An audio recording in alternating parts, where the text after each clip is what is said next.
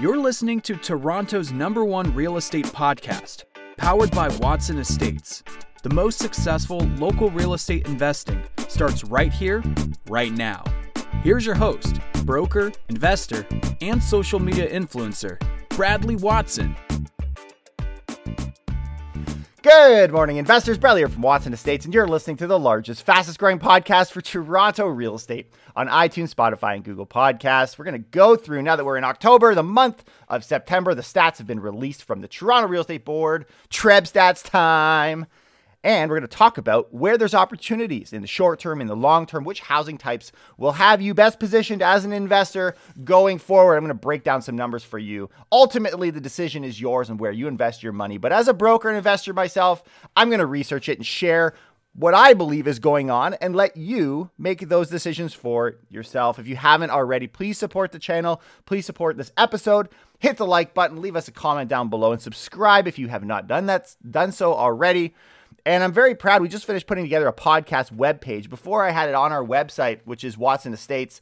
Now, when you click podcast on the website, it actually has its own separate podcast page where you can go back and pretty much search any podcast we've done. There's a fair number, and I thought we really needed to have a platform for you to go back and find maybe topics that you've missed along the way. But go ahead, check that out. You can leave us a review as well. But let's get right into it, guys. I hope you guys had a wonderful last few days. It's been really beautiful out. The other day I was out barbecuing, which is what I call lining up to get a haircut. Barbecuing? No, don't get that. All right. To be honest with you, I wasn't a big fan of what I got. I mean, I usually get my wife to cut my hair, which sounds silly, but she's actually really good at it. Well, this time around, I really winged it, went out and worked with a professional. But I got to say, it's definitely growing on me. Anyways, let's get into article number 1, shall we? The Globe and Mail is going to tell us exactly what happened last month. I'm going to break down some of those stats. Before we look to the future, we got to know where we're coming from. Let's look at September, folks. Year over year, we see a sales drop. That's right, a sales drop. The sky's falling, folks. 18% year over year in September. New listings also dropped. The sky is also falling again. New listings dropped a sharper 34% in the same period. Those of you who follow our show know that spells a disaster as far as price. When you see new listings and active listings dropping faster than the number of sales, that tells us that we have kind of a dropping inventory, very quickly dropping inventory, actually almost twice as fast. So what you would expect to see, if my math lines up, is an increase in price. Well, that's absolutely what we saw, and what we saw coming. I might remind you, the last few months as we were talking about this, everyone's saying, oh, things are cooling.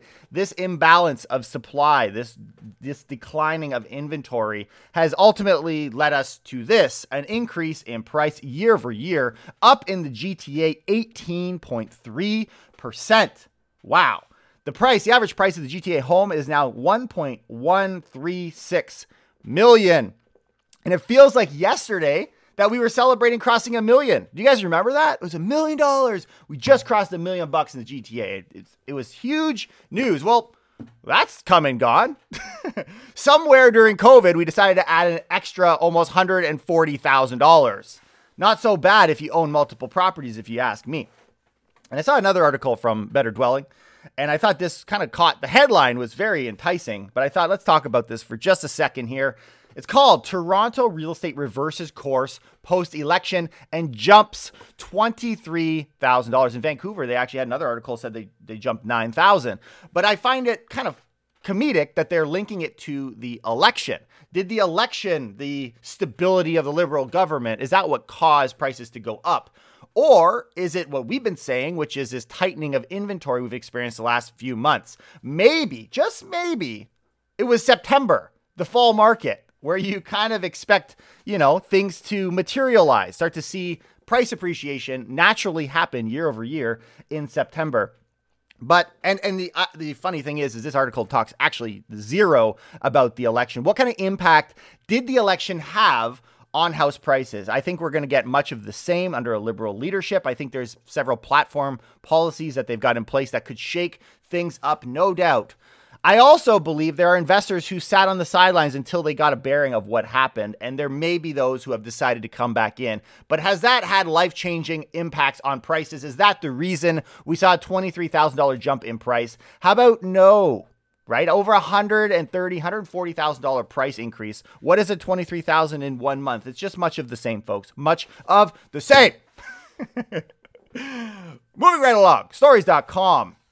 They actually looked at a RE/MAX fall housing outlook. As many of you know, RE/MAX is rather upbeat about the market. They've been all the way through, and obviously rightly so, because they were right. But according to the report, when we look at what they're suggesting is going to happen, I'm talking right now with some of the executives at RE/MAX come on our show to share it with us, but I'll give you a little glimpse of it. The average sale price for all home types in Canada could increase by 5% between now, October, until the end of the year, October, November, December. 5% increase estimated or potential in the next few months in the GTA. But aren't there flashing lights from the CMHC talking about things are going to come down? Well, according to RE/MAX, it's going to be driven by single detached homes, and we could see as much as a 5% increase in a matter of a few months. Again, much of the same to this point in time. They also say, RE/MAX in their report, 26 out of 29 major Canadian housing markets analyzed are currently sellers markets. This is across coast to coast, driven by the lack of supply and high demand. Where did high demand come from? I believe much of interest rates is a cause for that. We're going to talk about that in just a moment. But one of the things that I notice in the 416 freehold space is a shift in direction as far as number of properties selling over asking. It's a lot. It's been a lot all the way through. But it peaked a few months back at 74% of listings in the 416 freehold space selling over asking. That number had actually been declining for a while, which was maybe concerning for some folks, myself included. Maybe is this an indication of something to take place, or is it taking a pause like everything else?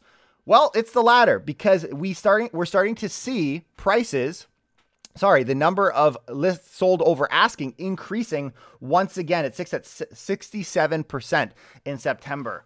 And at the speed that it's going up, I think we could push and test that high once again. It'll be interesting to see. And all of this comes with this kind of blind bidding war. And, all of this, for those who say blind bidding war doesn't have an impact, when 3/4 of freehold properties in 416 are selling over asking, I think it does, but depends who you ask, I suppose. So the Globe and Mail had an opinion on this entire thing. All of these numbers we're looking at. Here's what they say. The combination of scant supply and peak prices is tempting some investors to test the market. They actually give us an example. One pair of investors is planning to see how much buyers are willing to bring for a one-bedroom condo unit that they bought back in 2017. If you bought a condo in 2017, they've done quite well, right? This is an upscale Yorkville neighborhood. So the couple purchased a 645 square foot unit at 40 Scotland Street with plans to rent it out in the short term and possibly pass it on to family member in the long term. That was the goal. That was the vision. Well, the carrying costs have been higher than the amount that they've been earning in rent. As you guys know, rent's been struggling. We'll talk about what the rent rate is right now as well. But during the pandemic, rental rates downtown dropped sharply. Tenants asked for reductions. Those tenants, they really strong-armed a lot of landlords, created a ton of conflict, and were supported by government. Why wouldn't you, right? You got the support. I got the hammer behind me. Well, Mr. Kutyan, who's the agent, says the couple has decided to sell after a couple of units in the building received big money recently. So yes, we're not seeing massive rent, but we've absolutely, since 2017, seen massive price increase for condos. Maybe our thinking on long-term in the condo space wasn't really the best opportunity for our family. Maybe it's time to cash out. Well, that's what they're saying. Sellers, they're testing the market. They're not worried about selling because, let's face it, you've owned a condo the last few years, you've seen handsome returns. But maybe we test it out. Give me an offer that I can't refuse.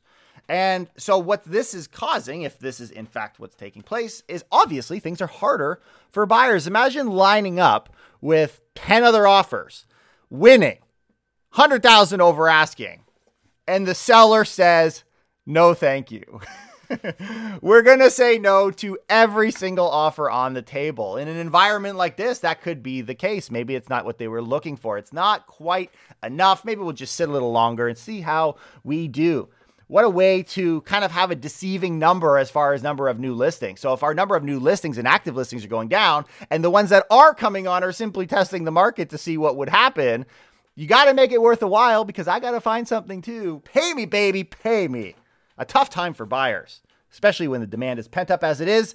But you got to also win over the tenants, right? We're seeing the struggling happening for landlords with the tenants. And tenants, they have options now. I got some talk about the stats. So Live Rent, they frequently send me some info. Interesting also to see the unfurnished and the furnished and how they're virtually the same price. But when we look at the trends for Toronto rent, it's been, as much as I've seen somewhat of an increase in the one bedroom space, it actually seems relatively flat. There seems to be some stability. So the question is will we continue to see rent prices go up? Maybe not. Maybe this is our new normal. The new normal sitting just under $1,700 for a one bedroom in Toronto in September. So we'll keep tracking that if there's any more increase. I think a lot of investors that have had long-term that have not had tenants, or they've kind of gone through this whole crisis and they're saying, hey, we're going to wait for rents to go up.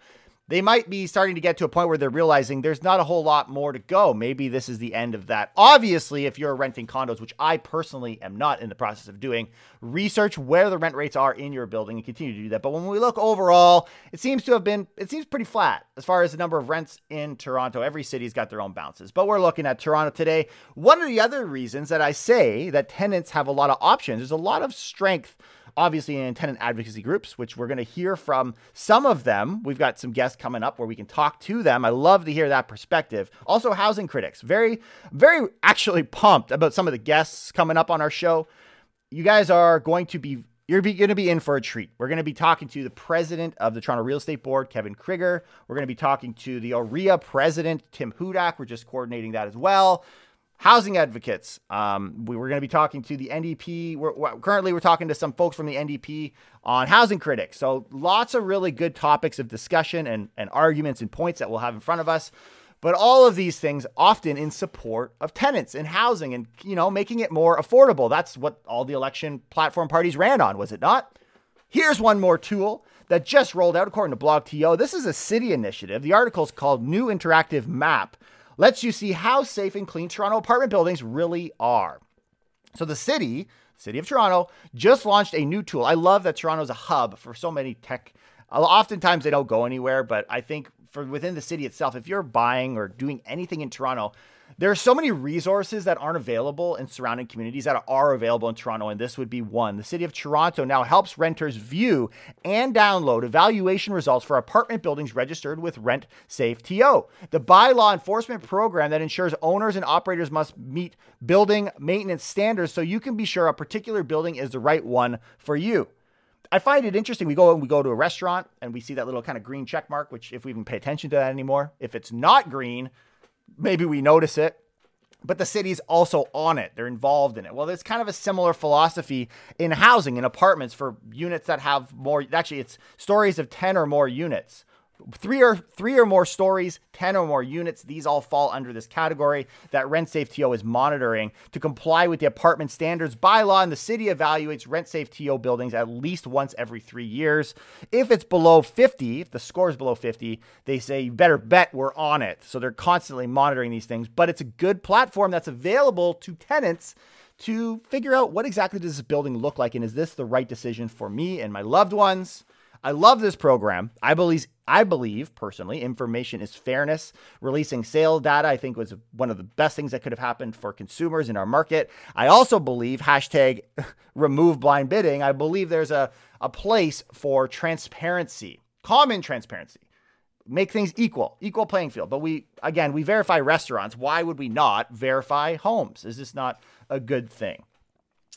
And on the topic of blind bidding, I thought I'd share this. There's a poll from CBC. Guess what? 52% of people agree with myself that we should eliminate the blind bidding process. The way the federal government wants to do it is not healthy. It's not right, but they're coming up against a lot of backlash from boards. But maybe there's a way we can do this in a more civil way because the majority of Canadians want it. In fact, less people want it to stay the same than don't even know. Because the don't know is 25%, and stay the same is 23%. More people don't even know than are fighting to keep it. So if you just take numbers to numbers, more than double want things to change than those who have said they want them to stay the same. And this is Toronto, as mentioned. Why would we not have a platform where we're encouraged to make changes? We're encouraged to improve and grow. I believe that's a healthy thing for our market. Could it shock the market? Yes, I believe it would. But is it the right thing to do? Yes, I believe it is. I think ultimately the fundamentals of Toronto are strong. The fundamentals of Canadians' housing is strong. And I don't think something like a change of blind bidding is going to have any long-term significant impacts on your house prices. So let's treat each other right and let's actually deal with affordability. Rant ends right here. Moving on. Better Dwelling had an article. Canadian real estate prices increased so fast, they eliminated the benefit of low rates.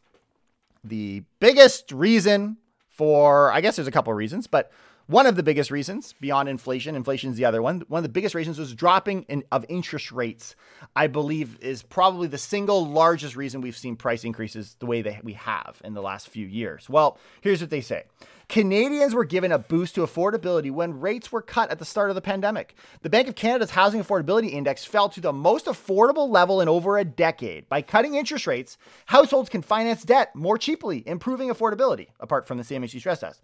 But overall, it also happens to increase demand, though, pushing home prices higher. That's a natural result of dropping interest rates. If left for too low for too long, the benefits of low rates are outweighed by higher prices. And they say Canadian real estate is now way past that point. Way past that point. So there's this kind of balance where we want to bring forward a lot of the demand that was maybe waiting through dropping interest rates. But over time, if we leave interest rates low, prices will go up and ultimately put us back in the same scenario we're on as far as affordability. Well, what they argue in this article is that we have gone beyond. So with all of the benefit that you've seen in dropping of interest rates and lower payments and affordability have been matched and outpaced by the increase in prices. So ultimately your tab is higher as a percentage of your overall gross income. It's going to the expense of your mortgage. So what is the benefit? There's not really a benefit anymore. It's been gobbled up and really benefiting those who own fixed assets, real estate. Dropping interest rates had a different impact on prices. Don't know what that point was. We're going to move on. Moving on. Sometimes I write something and I send DMs to myself.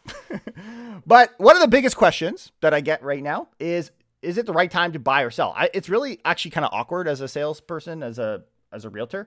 When I have conversations with people that are professionals, like I'm talking to a lawyer, I'm talking to a doctor, talking to a dentist. And I say, oh yeah, no. And when they find out you're a realtor, they say, oh, should I buy or sell? It's almost like a starting talking point. And I'm like, there's no platform for me to justify it. And maybe it appears crazy and maybe it's just biased because I'm a realtor. But my answer remains to purchase. It's a buy time, man. To me, it is very, very obvious. Unless I'm the biggest dummy. It's so obvious. In fact, we just bought a fourplex because we're putting our money there. We believe it's the time to buy. Our property cash flows $500 a month. Yes, it is possible to do somewhat close, maybe not in Toronto, but outskirts of Toronto. It had lift potential and we're paying our partner back within 5 years. And obviously we're constantly looking for partners. We've got satisfied partners if you ever want to talk to one of them and see what we're doing, but we're constantly looking for partners. We've got access to opportunities across the GTA where we can manage them. But all that to say, yes, we're buying. Yes, we are buying, and I'm excited to buy in a market like this. I believe the numbers are very, very strong, and I feel for people who are scared and left in fear and sitting on the sidelines. They're going to pay for it. They're going to pay for it. But that's my thoughts. That's my 2 cents. You can't buy anything with 2 cents anymore. In fact, I couldn't even find 2 cents around my house anymore, so I don't know. Take the money to the bank, cash it in. Okay, so demand is only going to get higher in Toronto and the GTA. Here's my thoughts then. Which housing type is there the best opportunity? That's one of the questions. And I think you can really break this down from the short term and the long term because I believe the answer is actually different for the two. So when we're deciding for your portfolio for the short term, the thing that stands out to me the most out of all of the reasons why I see a support for this particular housing type, and we're talking about condos, by the way, is this price gap, this changing price gap. That is the average price between the detached and the condo, right? We've kind of got this balance that we've seen in history, and it seems to be 2-to-1. Like, it seems to have that kind of balance. Well, more and more we're seeing this kind of disconnect where detached are just taking off as far as prices. In fact, only for the 7th time have we seen now $1 million difference between the detached and the condo, which is what we see now. The question is will it pull back like we saw in 2017? This comes from Scott Ingram, by the way. He's the one that I follow to keep track of this particular stat. And I think that there's a case to be made that either detached homes are overpriced or condo prices are at a discount. And I believe it's the condo prices are at a discount. I really do. Especially as we start to see immigration on its way up soon. I think they gravitate naturally to detached because of COVID, but I think there's this forgetfulness that we have out here of people ignoring that condos will also in the short term be of demand. I think there's a large spread right now between detached and condo, which points to a higher opportunity in the condo space in the short term, talking specifically about equity. So if you're going to live somewhere, I guess that matters more. If you're renting it, I believe again, if you've been following me, you know for a while, if you're not generating a cash flow, you're really banking a lot on having an equity growth. And I think that's a risky position. One of the other things that I think is fantastic about a condo is when you do get your hair cut, you can do it on the balcony, right? And cleanup is a breeze. But what about the long term? As we're deciding your portfolio, I saw this really, really intriguing article that, I'm putting two to two together here. Maybe I'm completely off base, but I think this is a very, very strong argument. You can leave it down in the comments what you think and what your thoughts are on all of this. But here is an article that came from Smart Prosperity Institute, which is a national research network and a policy think tank based in the University of Ottawa. So they have this article they published called Baby Needs a New Home, projecting Ontario's growing number of families and their housing needs. Follow me with this, okay? Because I believe with the numbers, the detail they gave us presents a very interesting opportunity. And I think it points pretty clearly on where there's going to be a long-term opportunity in our market. Here they go. Ontario's population is growing rapidly, which will require the building of 1 million new family-friendly, climate-friendly homes in the next 10 years. Baby Needs a New Home explores population and demographic trends across Ontario. Failure to build enough housing in our cities and communities will increase the number of young families driving until they qualify across the province in search of housing. It also means an opportunity, I'm adding this in, for investors, right? It's an opportunity in there on monitoring how well we do. But drive until you qualify is a powerful force. In the 12 months between July 2019 and July 2020, 60,000 people on net left the City of Toronto and Peel region for other parts of the province. These were primarily made of children under the age of 5 and their parents who are moving further from their existing careers and community in the search for family-friendly housing that meets their needs and wants in communities across Southern Ontario. We should expect that this reality will continue for the projected 910,000 new net families formed in Ontario over the next decade. 910,000 more families to come. Here's an interesting thought. Of the 910,000 net new households formed over the next 10 years, primarily made of couples planning on having children, young folks, millennials with kids, we project, being this article here, projects that 195,000 will live in high-rise apartments or 5 stories or more, while 715,000 will live in all other forms of housing. So that's what I had. That's what I was looking at. As soon as you tell me it's one thing to say we need housing, but as soon as you're able to identify what type of housing will be needed, if this is accurate, we can forecast what's available. Where are there opportunities for us? Where is there going to be a tighter market, a tighter supply versus demand? And so what I did is I crunched those numbers. So according to this research firm, 21% will want to live in condos of this 910,000 needed. 79% will want everything else. right? So almost 80%, the 80-20 is definitely in favor of everything else, not condos. So I thought, okay, well, let's look. Actually one more stat to make it even more pronounced. They say we project that 1.475 million new households with a head of household currently under the age of 55, young families, will be formed over the next 10 years. Of these, approximately 225,000 will live in high-rise, with the rest living in other forms of housing. Those numbers work out to a high-rise apartment living arrangement, 15% of them. 15% want to live in high-rise, 85% want everything else. Would it be interesting if, when we're looking at what's available, the market and how it's working today? Now, I didn't crunch numbers, and if someone can find them, please leave it in the comments below on the split on what is the percentage that are condos versus everything else. If you have that, you can share it. Took far too long for my research, but I thought, you know what? Just let's get an idea of active listings. Let's get an idea of the sales.